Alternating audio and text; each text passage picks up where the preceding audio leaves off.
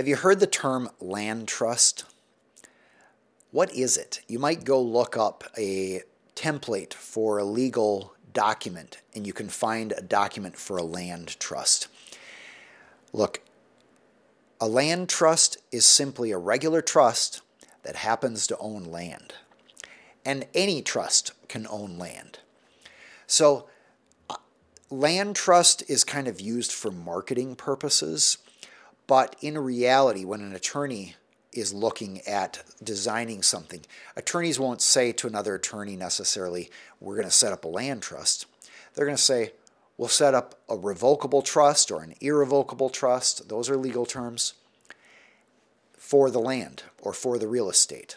So land trust is often used from like a Google search query keyword. It is a marketing keyword, but at the end of the day, a land trust is simply a trust that can hold land, and virtually every trust can. So what is a trust? Well, a trust is essentially a contract between the person donating assets into, we'll call it an entity, a trust, and that person who's setting that up and donating the assets is picking who's the manager, they're called a trustee, and who gets the proceeds from the trust or the stuff when the trust closes. That's a beneficiary. So you have the person creating the trust, it's called typically a grantor or trustor. The person managing the trust is the trustee, and then the beneficiaries who receive the benefit of the trust.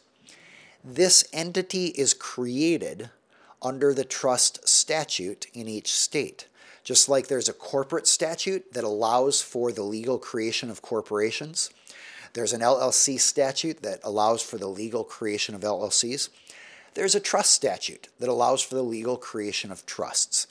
And so this is governed by state law. You can set up a trust with legal documents. And what's really different about a trust versus an LLC or corporation is usually a trust does not need to be registered anywhere. So unlike a corporation and LLC that are registered with the state, a trust usually can be kept private, which preserves confidentiality and anonymity. It allows ownership of land to be kept confidential. So somebody might know the name of the trust. The government might even know the name of the trustee, but the beneficiary may remain confidential. Every state has different trust laws, and that's why sometimes a trust will be set up in a particular state, like South Dakota or Wyoming, rather than a state where the asset is located, like New York or California. Thanks for joining us today. If you'd like to find out more, check out our YouTube channel. We have a lot of similar topics there. And if you have questions that weren't answered today, I'd love for you to submit them. You can submit them by email or by adding a question in the comments section below. Have a great day.